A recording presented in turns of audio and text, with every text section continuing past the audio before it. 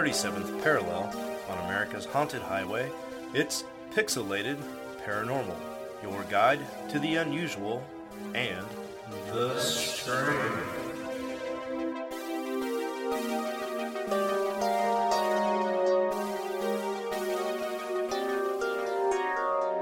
What's up, everybody, and welcome back to episode 148 and Cryptid Encounters number 14. Whoop whoop. Yeah, and with me as always is Preston. What's up, everybody? And then it's just the two of us again. Steven actually is out of town this week, so he'll hopefully be joining us again on the next episode. But he's out there doing the Lord's work, finding me Hannibal Season 1, Volume 1 on vinyl. So, hey, did you see that through the sheer will of the fan power alone that they bothered the fuck out of Netflix? So Netflix is actually developing Season 4. No way. No way. Really? Yeah. So Steve told me, first of all, everybody listening, if you haven't watched the Hannibal television show, now is your chance. If you have Netflix, you have to do yourself a favor and check out the Hannibal TV series. Yeah. It's just something just completely fucking phenomenal. And the soundtrack alone is worth watching the show for. And I mean, that's just a very small fraction of what makes that show so amazing. But no, Steve told Shayla and I last month when he came over that was the hope, is that it would launch a huge, uprising in the amount of interest that show had.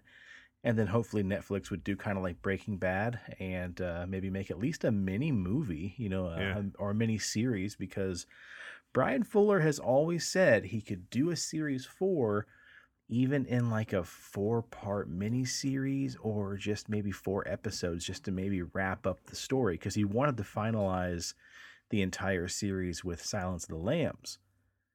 And unfortunately, NBC cut him short because of politics, and he never got to make that 4th season. So, yep, they just announced that Netflix is they're listening to the fans for a change. You guys want it? We're going to give it to you. I almost want to just stop recording this, go celebrate. I've been wanting that for so long, dude, because you watched Hannibal fairly recently, right? Yeah, we just finished up season 3 with the Hobbit guy in it. Maybe like 7 months ago. So yeah, the old Red Dragon. Man, I really, really hope that you are right. I'm not going to go on and read any news yet, although I kind of want to. Well, I will share the article with you, and you Okay. can read it at your own leisure. So I will do that. I will certainly do that, man. Speaking of news, we want to give our first shout out of the episode to our buddy Adam. Adam brought to us the news story for this episode. West Virginians are campaigning to replace Confederate statues with Mothman. Fuck yeah. So first of all, yes, we say fuck yeah, West Virginia. So the article goes on to say, Jay Sisson, a 30-year-old teacher who lived in West Virginia his entire life, makes a point to decorate his 9th grade classroom with storied champions of the state's past. The brave but often misunderstood heroes pinned to the walls represent a certain rugged individualism and perseverance that inspired him as a child, and he hopes they do the same for his students. It's also no coincidence all the heroes on his walls are cryptids. Sasquatch, the Flatwoods Monster, and most importantly, Mothman. He says, I want my students to love their home, to make it better despite the problems that exist here. I want them to see the good that exists here. I want our community to beat the odds, and the Mothman can embody that spirit because it's ours. It's a symbol for something bigger. Now, it's not surprising, then, that Sisson has joined the growing chorus of West Virginians demanding the state replace all the Confederate statues with Mothman statues instead. As a West Virginia native, I'd like to think that we're all spiritually connected to him, explains a 24-year-old named Brenna, who spurred the movement on this viral tweet. Brenna goes on to tweet, starting a petition to replace every Confederate statue with Mothman. Next up, a following picture here from Rage of the Devils tweeted, "Good night, alt-right," and it shows the Mothman encroaching on the silhouette of a man who's fallen down. Jay joins the campaign saying, "Tear down Stonewall Jackson's statue and replace it with another statue of West Virginia's own mascot and son, the Mothman. Repeat indefinitely until all Confederate monuments are replaced. This is the way." And I think it'd be awesome instead of completely destroying all the old artwork, that if they kind of melded the two together. So in like certain cases, like the bottom half would be the original statue, but then that statue would then be repurposed into like the top half being like some crazy fucking Mothman with like a Colonel Sanders mustache and like. Oh, that'd be cool, man. Or Yeah. just lob off the old statues at the waist and just build on your Mothman from the waist up. Yeah. I mean, that's a point that needs to be made, and we don't stand for any of this racism bullshit at all. So hear me out here. No matter what those statues represent, if it's pure evil, if it's hatred, racism, all that, they are still pretty decent works of art. Take away the substance. Yeah. The person who sculpted that did put a lot of work into it. So, I mean, it should be noted here that the statues were works of art, although their meaning is complete and utter bullshit. Yeah, repurpose that history so that you still have that artist's work in place, but you've changed the meaning of it. You made it something, better, and I think that'd be an awesome way to do it. Yeah, I think that's a great idea, man. Or the article goes on to chop say up the statue into like little like body parts and have the severed body parts and the Mothman on top of it. So just have Mothman tearing apart these old Confederate soldiers. Yeah. It's not just some flash in the pan shit post either. To many West Virginians, Mothman carries more significance than any Confederate general. In fact, the legend originated in the town of Point Pleasant, where locals spotted a man-sized bird creature prior to 1967's Silver Bridge collapse that killed 46 people. Now, we all know the story of that. We did a cryptid encounter on Mothman. From there, the story of the Mothman spread across the country and became an urban legend of sorts. As Mothman continues to appear around major disasters, i.e., the 1999 Russian apartment bombings, I didn't hear about that, and attracted Hollywood's interest via the Mothman Prophecies, starring Richard Gere and Laura Linney, based off of John Keel's book Mothman Prophecies, West Virginians officially accepted the winged creature and, of course, into their hearts. Point Pleasant held the first Mothman Festival in 2002, unveiling the original 12-foot-tall metallic Mothman statue in 2003. And opened the Mothman Museum and Research Center in 2005.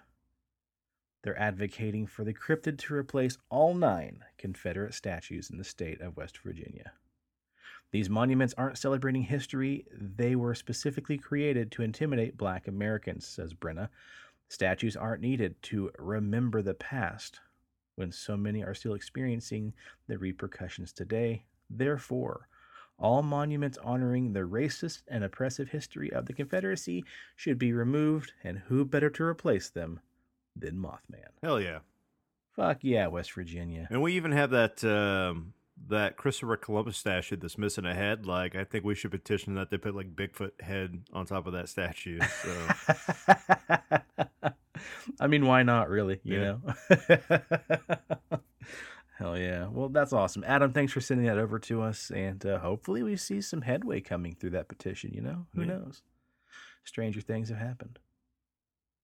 Now, to carry on with the shout-outs on this episode, we want to give a shout-out to 3 specific listeners. So, way back when, a few episodes ago, when this pandemic first broke, and I was specifically complaining about how terrible it is to wear a mask. Again, hats off to everybody who wears those things day in, day out.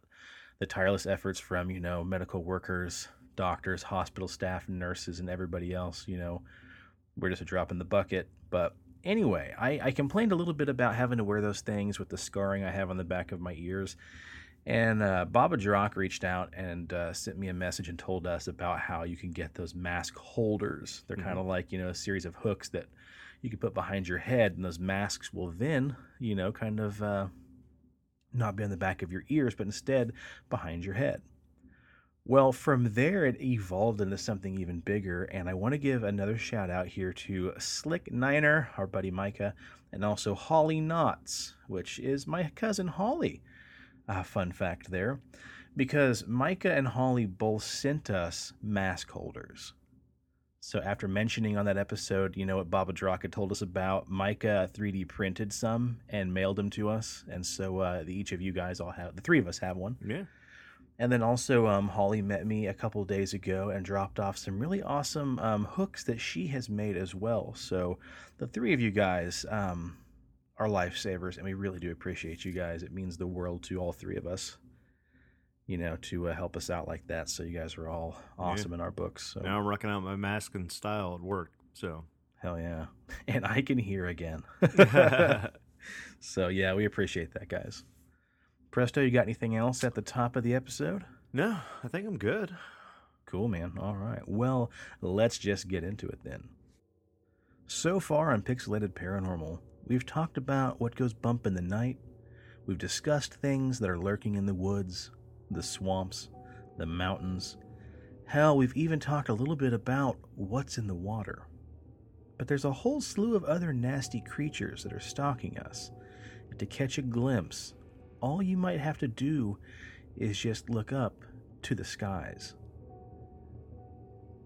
In the early 1960s in California, a couple driving through Trinity National Forest reported seeing the silhouette of a giant bird. They estimated to have a wingspan of 14 feet. They later described the creature resembling a pterodactyl. May 1961 in New York State, a businessman flying his private plane over the Hudson River Valley claimed that he was buzzed by a large flying creature that he said oddly looked like a pterodactyl. January 1976, Harlingen, Texas. Teenagers Jackie Davis and Tracy Lawson reported seeing a bird on the ground, but it stood 5 feet tall. It was dark in color with a bald head and the face like a gorilla with a sharp 6-inch long beak. A subsequent investigation by their parents uncovered tracks that had 3 toes and were 8 inches wide. February 1976. San Antonio, Texas. 3 elementary school teachers saw what they described as a pterodactyl swooping low over their cars as they drove. They said the wingspan was between 15 and 20 feet across. One of the teachers commented as it glided through the air on huge, bony wings like that of a bat. And on September 1982, Los Fresnos, Texas, an ambulance driver named James Thompson was stopped while driving on the highway when he saw a large bird-like object flying low over the area. He described it as black or grayish with a rough texture, but no feathers. It had a 5 to 6 foot wingspan, a hump on the back of its head, and almost no neck at all. After consulting some books to identify the creature, he decided it looked just like a pterosaur. Hold on to your hats, folks, and you might even want to hold on to your children, because we're back with Cryptid Encounters 14, Thunderbirds. All right. So what brought us to the skies for this episodes of Cryptid Encounters? Well, once again, it's fucking greedy-ass Illinois. That's right, folks. Illinois is back at it again. They have Bigfoot. They have the swamp ass. They have werewolves. They have an upgrade to Nessie, which, let's be honest, is just an oversized catfish. And Sean wanted to give them the bearded mountain merman, but they couldn't stop there. No, because tonight is the night of nights that we take a stab at the Springdale pterodactyl and friends. Now, this cryptid is kind of tricky to cover, and maybe it's because it hasn't been around long enough to get the classic folklore treatment like our other cryptid encounters have. But it didn't seem like there was a lot of stories with concrete dates. There's not a lot of details. Just one simple commonality throughout all these stories. Some people saw something big and freaky in the sky. Right? That's what I thought was kind of interesting about researching, thunderbirds, pterodactyls, all these terrors in the sky. There's not a hell of a lot of concrete evidence like there is for Mothman. There's not one giant, attack. It's just lots of people doing random normal stuff, seeing what they think are pterodactyls. Well, without Steven here on this episode, we're not going to be able to rely on his big old book of bullshit to find out more about thunderbirds and pterodactyls and the like. But have no fear, because I'll just dip into old Jordan Keel's Strange Creatures from Time and Space You mean for just a little bit. John Keel, not Jordan Peele? What did I say? He said Jordan Keel. Oh, God.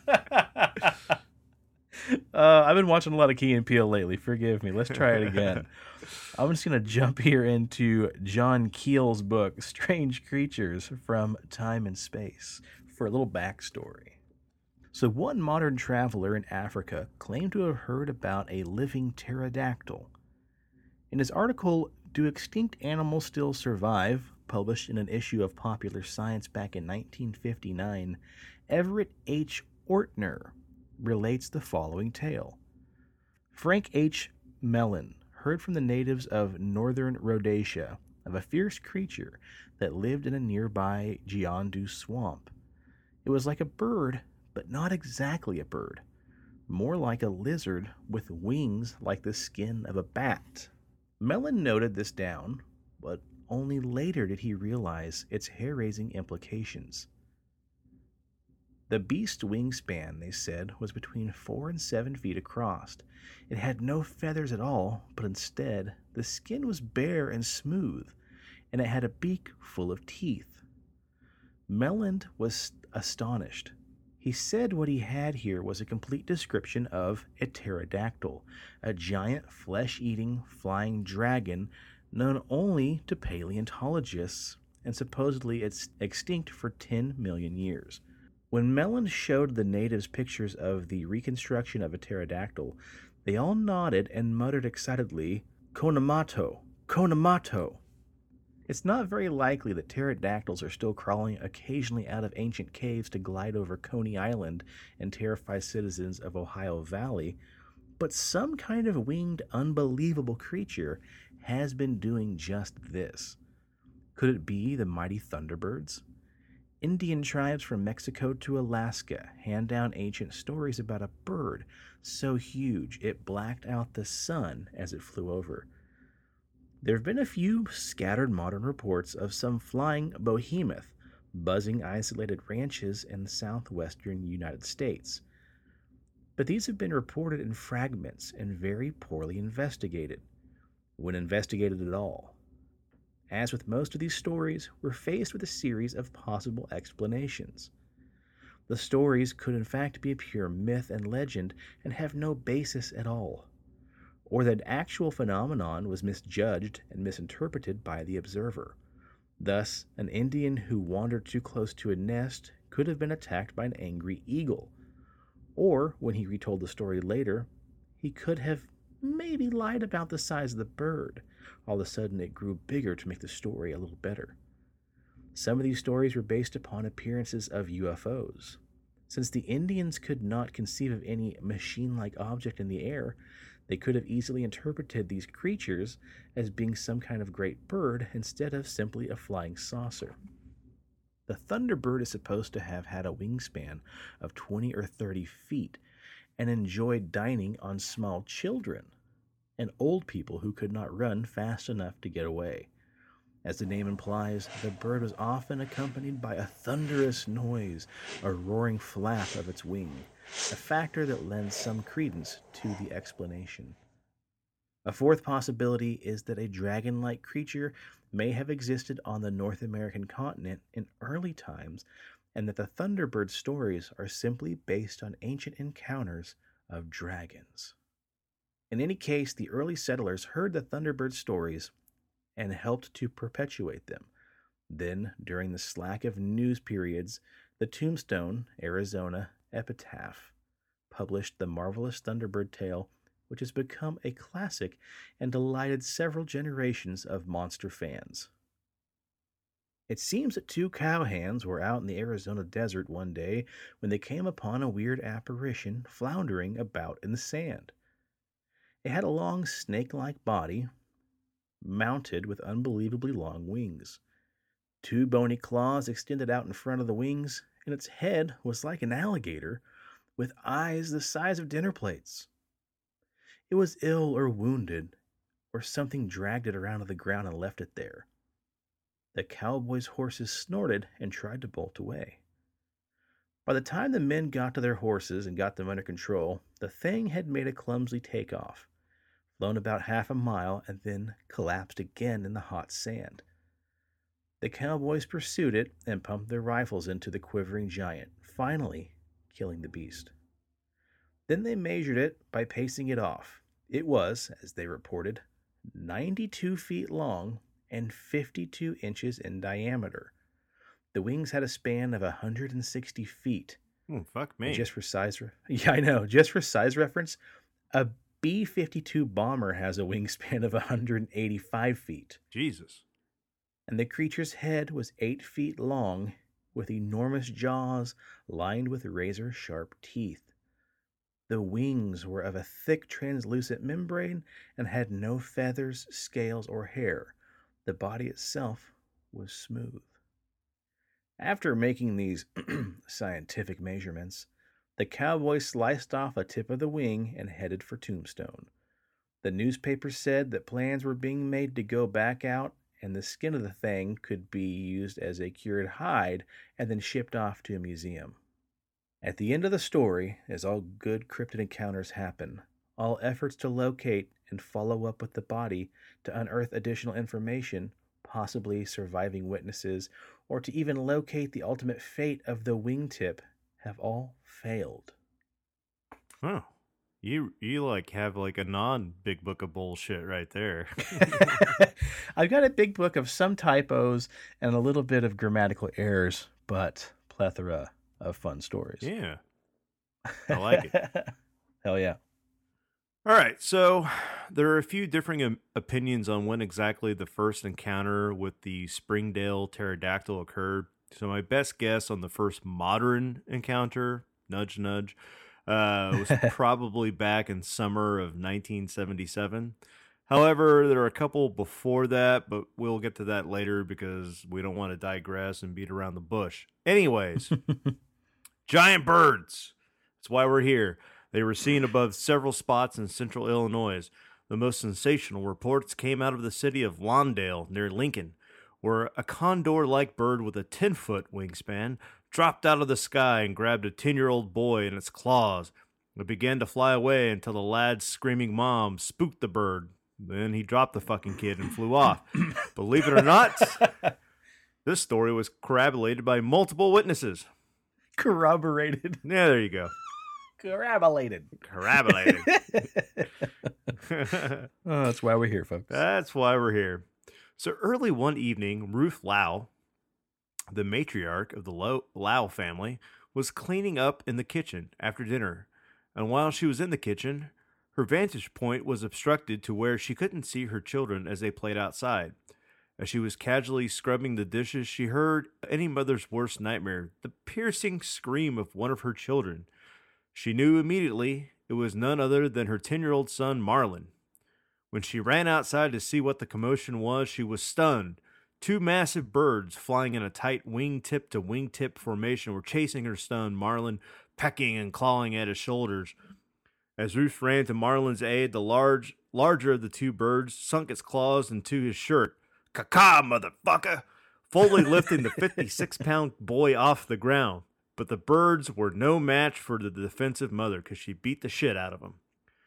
Ruth kept attacking the birds and yelling and screaming and swinging her fist at the creatures to the point that where finally they dropped her son, now terrified, to the ground after they carried him a distance of over 35 feet. Jeez, man. Yeah, so I kind of wonder like how high up this kid got. Like, was he like 6 feet off the ground? Was he like 12 feet off the ground?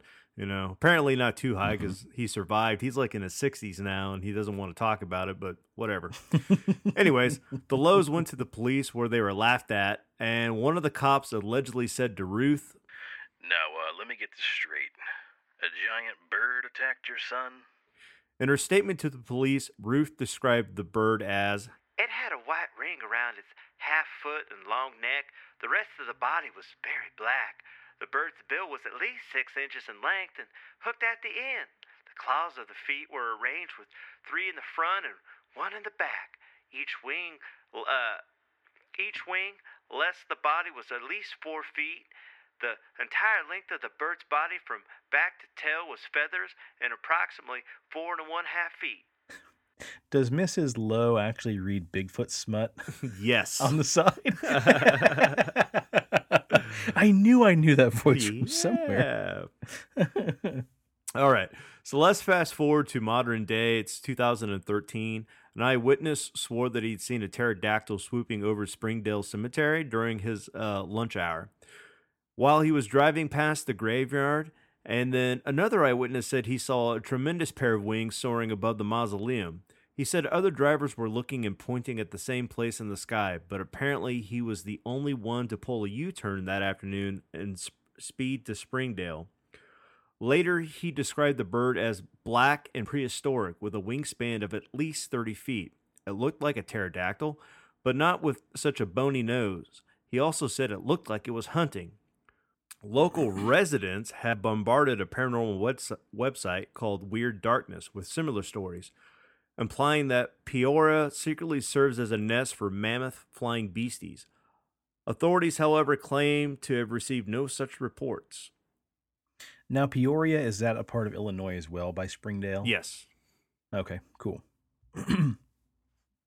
So how do you reconcile claims of a 30-foot wingspan?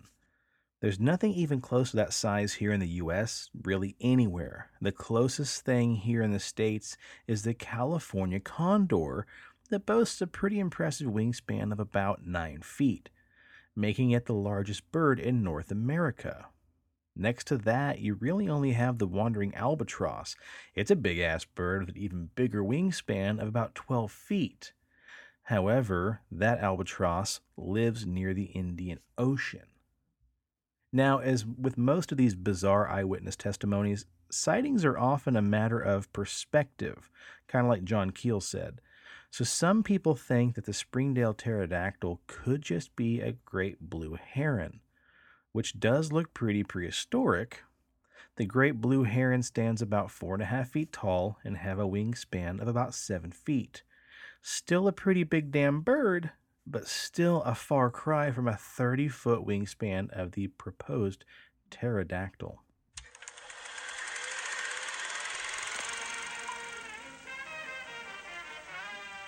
The pterodactyl, or pterodon, properly known as pterosaurus, were the largest creatures to ever attain natural flight in the prehistoric animal kingdom, with wingspans reaching nearly 40 feet. The pterosaurs ruled the prehistoric sky for over 100 million years until they went extinct with the dinosaurs, nearly 65 million years ago. Contrary to popular belief, however, pterosaurs were not actually dinosaurs at all, but instead a family of large flying reptiles, which stood on 2 rather spindly legs and had wings composed of leathery, skin-like membranes that stretched from the animal's extremely long 4th finger down to its body. Despite their appearance, they too were not related to birds of our modern day, but were highly successful flyers and might have dined on fish and insects. Well, hello, Mr. Fancy Pants with the little sound clips. Ooh. Mm-hmm. So obvious, the conclusion here that we can get to is that the 30-foot wingspan and is that Peoria has a new species of giant bird, or stick with me here for a second, a flying dinosaur that has slipped through a time warp. That's right, Fancy Pants. Cue my fucking sound effect. You know the one that I'm talking about. That's right. Time slips, baby. Anyways, the Weird Darkness websites, they point out this. That's why Peoria should embrace these legends with tours, museums, exhibits, bird hunts, whatever works. Paint that image on water towers, splash it across t-shirts, baby. Put that pterodactyl mascots in a wrestling match with Rod Stewart impersonator. Sell that pterodactyl, Peoria. Sell it, you greedy Illinois bastards. Now, that's exactly what West Virginia has done. Yeah. To kind of bring this thing back around, they've really embraced their cryptid sighting and made that thing just about the damn near the state's mascot. Yeah. So Step it up. All right, so I found some eyewitness accounts, and let's go over those real quick. So, I've seen this bird. We lived in a house in Alta Lane. We had a huge koi pond with a dock. I was in the kitchen, and this thing landed on our dock and sat there for 5 minutes. I screamed. It was perched on the dock as tall as a man. When it finally took off, it flew directly over the pond. Its wingspan was as wide as the pond, about 20 or 30 feet. Oh my God, it's real. A friend of mine saw the bird about a month ago by the lagoon in Glen Oak Park. It spooked her so bad. The bird did not seem to be afraid of people, though. I came out of the Proctor Hospital.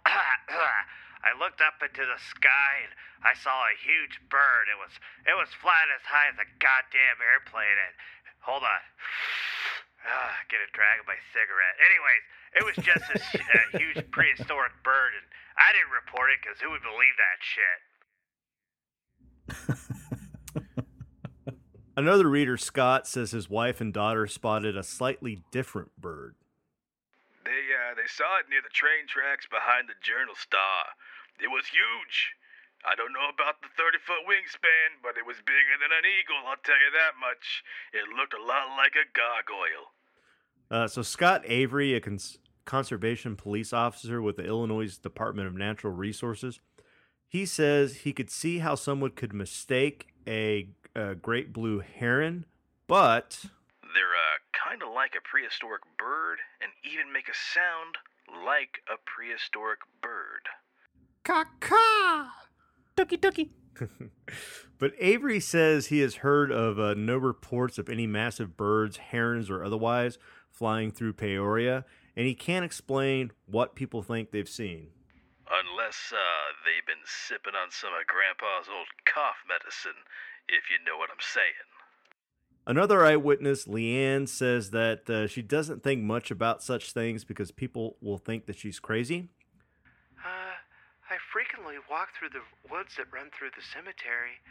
A month or so ago, my friend and I were in the woods when a giant bird had swooped down, and its massive wings hit the tree on its way. I threw a rock in its direction, and it made a noise similar to a dog barking. Then it flew back up into where it came from. I've heard that barking noise coming from the same area every time I'm out there. I'm almost positive I know where it lives. Ooh. Now, here's what's interesting, too. In that case, you talking about a dog barking noise coming from the creature. I just found this right before we recorded, so I didn't get a chance to read the story. But Linda S. Godfrey, in her book, I Know What I Saw, talks about a guy supposedly who encountered flying dogmen in Hawaii. Ooh. I'm still going with time-traveling pterodactyls because it just... Fair enough. But look, it might not all be a big steamy pile of Chicago bullshit, because while some modern-day encounters might be shaky and not that informative, I might have stumbled upon something that we can tie it all back together with. So legends abound in Illinois about mysterious giant birds, and they can actually date all the way back to the Choctaw tribe, an advanced and largely urbanized chiefdom on the banks of the Mississippi River that teetered out around the 13th century.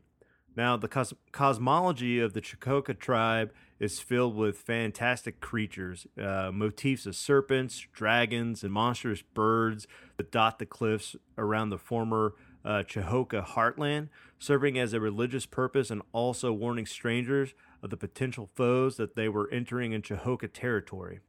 So the Choctaw territory at the confluence of the Illinois and Mississippi rivers dissipated in the 18th century. The most famous of these cliff drawings is what's known as the Pasaya bird, a massive drawing etched into the limestone cliffs outside of the town of Alton, Illinois. It was first described in 1673 by the Jesuit missionary Jacques Marquette. Jacques Marquette, as he was exploring the area. The image clearly shocked Marquette and his party to the core, as he wrote in his journal. We saw upon one of them 2 painted monsters, which at first made us afraid, and upon which the boldest savages dare not long rest their eyes. They are as large as a calf. They have horns on their heads like those of a deer, a horrible look, red eyes, a beard like a tiger's, a face like a man's, a body covered with scales, and a long tail that winds around the body, passing just above a head and going back between the legs, ending in a fish's tail. The original... I think it sounds like a fucking Quetzalcoatl. Yeah, I know. And that picture that I sent you today is basically the recreation of that, so we can post that with the show notes. Oh, yeah. Anyways, the original depictions of the bird were described as some sort of hybrid reptilian thing. I mean, later it became more bird-like, but if you look at the actual what's on the side of the mountain, it's like a fucking chimera. It's like, I don't know how to describe it. It's weird. Yeah, that's what I was thinking too, a chimera, yeah. It's kind of like a Japanese or like a Chinese dude, an Egyptian dude, and a Native American dude all got together, got drunk, and they're like, let's fucking paint the mountainside. And each one took a turn and just started like adding shit, right? Yeah. Anyways, the Shahoka tribe calls these birds Thunderbirds for the sounds that they make when they flap their giant wings. Considered to be highly intelligent, these creatures alternated between preying on and assisting the tribe whenever they pleased. The Thunderbirds, or the Thunderbird figures prominently in the legends of other plain tribes as well, including the Lakota, who believed that the birds embodied the supreme being that created all living things on Earth.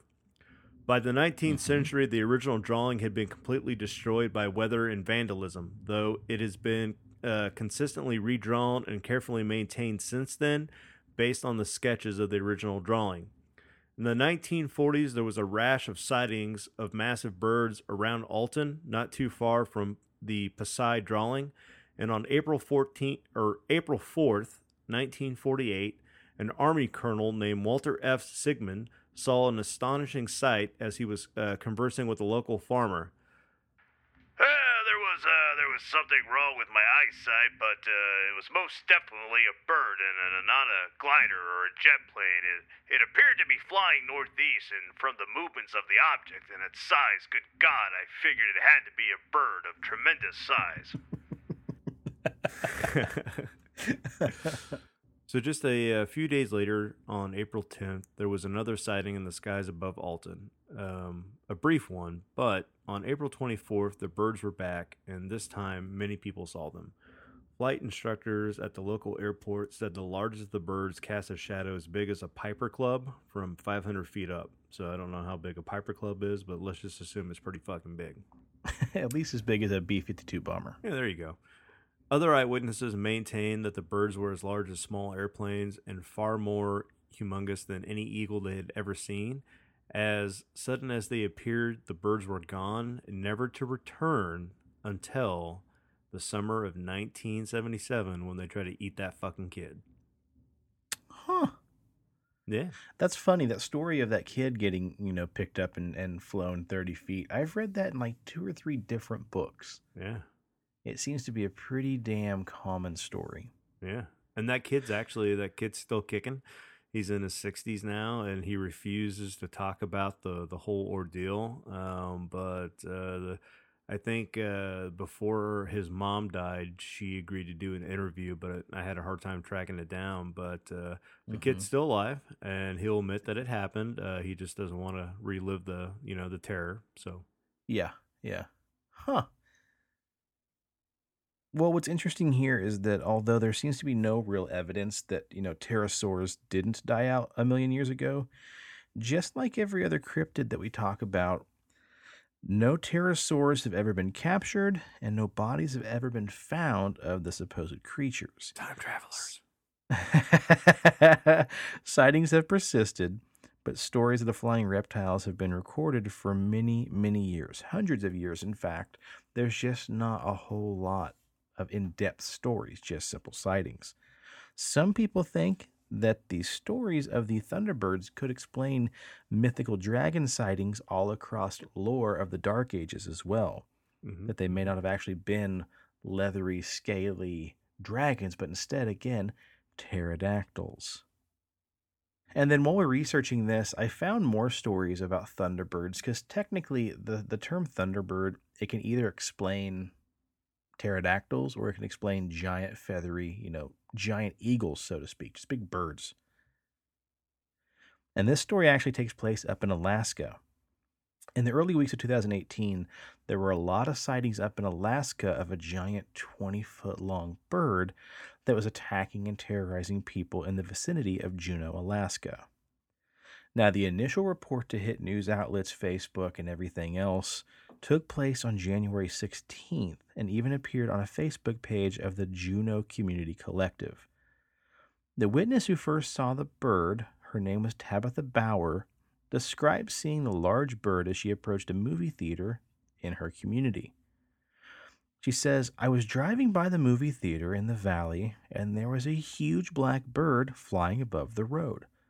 The wingspan had to be at least 20 feet across. It was almost as wide as the road. I have lived here all my life and have never seen anything quite like it. It freaked me out. It was not a raven or an eagle, and this is not a joke. This thing was huge, almost the size of a small airplane. Did anybody else see it?" And that was the actual Facebook post she made. Bauer later told the Juneau Empire that there had been raindrops on her windshield, and that when she turned the wiper blades on, she looked at the windshield and then noticed the bird flying above her car. Judging the wingspan was roughly the length of the highway. Slowing down to observe the animal, she judged that it was flying in the direction of the nearby Mendenhall Glacier, and that it was the biggest thing she'd ever seen in her entire life. It was very concerning, and she said she'd never seen anything like it. The incident occurred around 4 p.m. local time. Bauer went on to say, "I know it sounds nuts, and I've been getting a lot of crap on Facebook about it like I'm going crazy, but I wanted to post it just in case anybody else had seen it." Well, other eyewitnesses in the region described their encounters with the large bird too, some of them dating back several years prior. However, this is not the first time Alaska had encountered a thunderbird or a thunderbird making national headlines. Back in October 2012, residents of the Alaskan town of Togiak and Manicotack were reporting seeing sightings of a bird, saying it had to be the size of a small otter plane.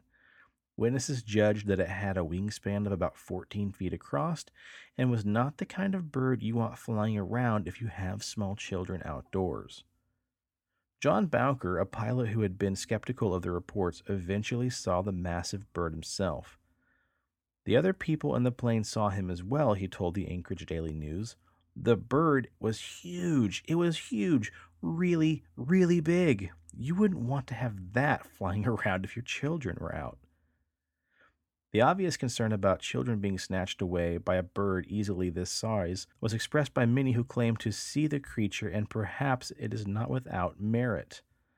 A famous incident involving a it goes on here to talk about the story of Marlon Lowe. A famous incident involved a similar report of a large bird and a 1-year-old boy named Marlon Lowe. He had several other children playing outside in the yard with him in an open area near Kickapoo Creek in Lawndale, Illinois, when Lowe was allegedly lifted off the ground by a massive bird, carrying the child for several feet. Reportedly, the mother attacked the bird, dropping the child. Okay. Jerry D. Coleman had been the first investigator on the scene of the incident, and over the years since, his brother, cryptozoologist Lauren Coleman, has chronicled this and other similar reports of Thunderbirds. Writing about the recent Alaskan incidents in his Crypto-Zoo news blog, Lauren gave some historical context about the recent sightings near Juneau. The late cryptozoologist Mark A. Hall documented in his book Thunderbirds, America's Living Legends of Giant Birds, that ethnographic and anthropological investigations published in 1870, 1874, 1881, and 1904 told of Thunderbird reports in Alaska. The accounts were from the Tlingit in the Alaskan Panhandle and at Sitka near the Mount Edgecumbe at the glacier near Katala, and from the Diomede Islands near a mountain near these names are brutal. Sobotnisky, and around Kotzebue Sound, Alaska. In other words, there's quite a history of such reports in Alaska, as well as an existing base in folklore among Native American traditions, and much the same could be said of the American Sasquatch. Fish and wildlife biologist Steve Lewis suggests that the bird witnessed by Tabitha Bauer was most likely a bald eagle, although Steller's eagle cannot be ruled out either, as this species is known to exist in nearby parts of Alaska as well. As far as any species of bird that might have a better fit for the massive sizes of the one reported by Bauer and others in Alaska, wandering albatrosses whose wingspans can be 11 feet might be the candidate. We talked about that. However, this variety of bird is not known to exist in Alaska. Again, found more down by the Atlantic River? Yeah. The Atlantic River, the Atlantic Ocean. Good God. I mean, what was that movie that came out when we were kids that had the little mice, like The Adventure Down Under? And yeah, the Rescuers. Yeah, and they had the giant fucking eagle. Like, those things actually exist. I thought they flew on a seagull. No, the Australian guy was in the outback and he was hunting for like a golden, like he found like a golden eagle feather, and it belonged to like this giant like extinct eagle that didn't exist anymore. But in real life, like those things were back in the Ice Age in America. We had like eagles with like 30-foot wingspan. So really, yeah, huh. So, I mean, those things could survive, right? Yeah, I mean, there's also the Pelagornis sandurzi, which was an ancient bird with a wingspan of like 24 feet, which is kind of close to these Thunderbirds, but this thing hasn't been around for, centuries either, so. I mean, shit, there could be like a flying emu that we don't know about, and that's really what it is. Those birds are dick. I can see them taking That's a kid. true. That's very true. So it sounds kind of like these Thunderbirds are almost like Bigfoot in a way. Like we celebrate Bigfoot and Sasquatch here, and the Thunderbird sounds like it's kind of like their Mothman of sorts. So yeah. And you always got to look at this and wonder how these things happen, whether they're time travelers, they're interdimensional, or they just survive this long. And you have to hearken back to Jurassic Park, to Jeff Goldblum's quote that life finds a way. That's right. There you go. The motto of our show. Cool. Kaka tookie. Life finds a way. There you go. Cool. All right. Well, there you have it, folks. Thunderbirds. Like them, love them, or leave them. Yeah. I mean, they're a little bit more badass than Nessie because at least they'll eat your fucking kids. Like, Nessie just pops out of the water and goes back under. So yeah, it's funny. When we were prepping for this show, I happened to think that, I think Thunderbirds are my number 2 on the lowest totem pole of cryptids for me, but it's still interesting. Yeah. For me, at the bottom of the barrel, you still have something being reported flying around, something trying to steal children, and something that again has survived folklore. It's just a little more enigmatic. Yeah. And maybe that's because the people who tell the tales are also like me and find them to be slightly boring. Yeah. Cool. All right, man. Well, anything else you want to cover, or do you think that about does it? No, I mean, I think that about does it. I did come across a book, and I'm going to pick it up, so I don't know when we'll get to it, but it's actually called Cowboys and Saurians. And so it deals with all of these weird random encounters with like this guy during the Civil War period, captured down in Mexico, a saber-toothed tiger, but it had like ears of the gorilla. And like then it talks about how there's like a tribe in Alaska that like came across a Tyrannosaurus Rex. So there's all these different cryptid encounters back in, the 1800s with cowboys. And so I think I want to pick up that book because it sounds like it's a wild ride. So That'd be awesome, man. yeah. One of the movies I hated the most was Cowboys and Aliens. Shut your fucking mouth. But I would love to read more tales of, old Western encounters with monsters. Thunderbirds, Bigfoots, Chupacabras, stuff like that. So I mean, that fucking movie had Harrison Ford, who's the man in it. I saw Harrison Ford at the Panera Bread here in Wichita. Yeah. Didn't have the balls to ask for a autograph, but I did walk by. He looked up and winked at me. I nodded back and said, Dr. Jones. Didn't have the balls to say, hey, your cowboy movie was shit. Didn't that have 007 in it as well? Yeah. Yeah, that's what I thought. Hell yeah. Well, hey, let's have a quick amendment.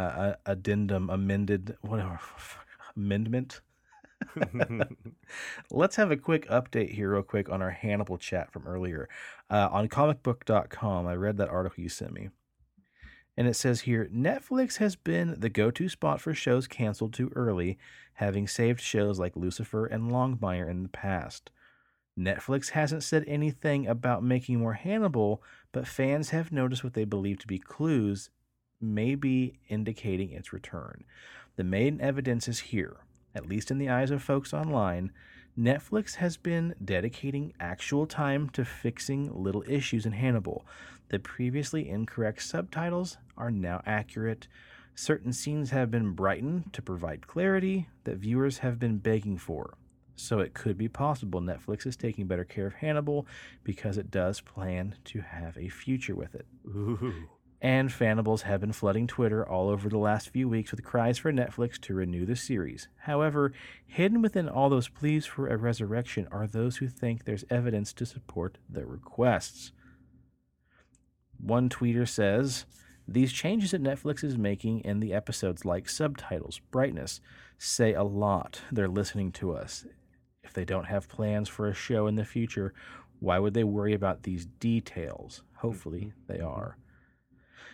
How is that Netflix handling Hannibal? It really does seem promising. Changing thumbnails, fixing subtitles, increasing brightness, uncensoring scenes. Ooh, shit. Wait, what? Yeah. Oh, buddy. Etc. They're really listening to fans and showing it commitment. They wanted to revive it before, but didn't have the rights. Well, they do now. So if that's the case, boy, howdy, I am fucking excited because... shit, I'm excited to watch Hannibal if it's actually going to be longer and uncut. Yeah, you're chubbing up a little bit. I'm shoving up a lot of bit. Anyway, this is not a podcast about chubs. Unless it's Bigfoot's chub. It's about two chubby guys talking about monsters. Cool. All right, well, let's plug some shit and get out of here. Of course, if you haven't watched it already, check out Hannibal on Netflix. You have no excuse. Anthony Hopkins may have been the original, but Mads Mikkelsen is my Hannibal. That's right. Cool. All right, check out the rest of the shows on the Pixelated Sausage Network. Check out Mark's solo show, Pixelated Sausage. Check out his Attack the Backlog series. Check out Animazingly Baka if you like anime. Check out our Instagram, PXL Paranormal. That's where we post all the episode companion guides, updates, announcements, everything else on the Instagram. We are on Twitter, though we barely ever use it.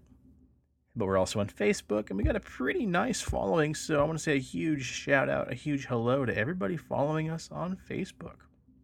Because we do post the Instagram posts, go straight to Facebook as well. And then we want to remind everybody, this is episode 148. We only have one more episode before we hit the landmark 150th episode. So please keep sending in those listener stories. We're starting to make a decent little pile here, and that's what we're shooting for, episode 150, just to be a compendium of the weird shit happening to you guys. Because after all, that's why we started this podcast, because we think everybody has a weird story to tell and nowhere to tell it. Let us be that safe space for you. Mm-hmm. Presto, what do you got? And as always, if you need a beard, if you want a beard. If you want to grow a non-Chicago bullshit beard, then check out BigDobsBeardBomb.com and use promo code PXLPARA for 20% off your order. And check out amazing scents like Dundee Cedar Bay Rum, Sweet Tobacco, Fresh Mint, Citrus, and Classic. And if you live in the Wichita area and you need to get rid of your Rona hair, go to www.cutsbycolin.com. Again, that's www.cutsbycolin.com, and ask for the Razzle Dazzle, and he will fluff the shit out of your hair and like just make it sparkle and shine and do all sorts of fancy shit because he's the man. And after listening to the show, if you've never taken the time, go over to iTunes, rate, review, and leave us something because that's what's going to spread this show. Yeah, I do have an announcement here on the ratings and reviews. I don't know when, but at some point, we got a 1-star rating. We got our very first 1-star rating. They didn't leave a review, so, well, you know, we don't know what you really think. Fuck them. But you know what? Probably from Illinois. Yeah, you can't win them all. We're still rated 5 out of 5 stars, so we're very thankful for that. But yeah, drop by, leave us some words. Let us know what you think, what you might want to hear us improve on, you know? We're only going to get better if you tell us what we're doing wrong. We both graduated from art school, so we can handle constructive criticism. That's true. I have taken a licking and kept on ticking. And then also, speaking of podcasts, 13 Nightmares is still coming. We got new episodes on the horizon. It's just trying to get through this COVID stuff and also realizing that now it might not be the best time to drop our voice into the ether. So we're just biding our time, making some new content. We are coming back with some really fun stuff. We'll be talking about cannibals, zombies, the movie Scream, among other really great things. So just hold on a little bit longer, and we'll get that puppy back on its feet. And then if you live in Wichita, and when you're done seeing Colin getting your hair did, drop by CD Trade Post at Pawnee and Seneca, say hi to Leslie and the gang for us, and also step on down to Fast Print at Harry and Rock Road. All right, I think that about does it, buddy. Anything else? Nope, it's all. All right, on behalf of Steve, I'd love to say cheers to the weird shit in the world and those of us that love to talk about it. And stay spooky and stay on the paranormal highway. The cast at Pixelated Paranormal would like to thank you for listening to this week's episode. Pixelated Paranormal is here to tell you tales of the fantastical, the strange, the unknown. Tales that will move you a little further down the paranormal highway. If you'd like to share your own listener story, we would love to hear it. Email us at pixelatedparanormal@gmail.com. Again, that's pixelatedparanormal@gmail.com. We'd really love to hear from you. Again, thanks for listening to this week's episode of Pixelated Paranormal, your guide to the unusual and the strange.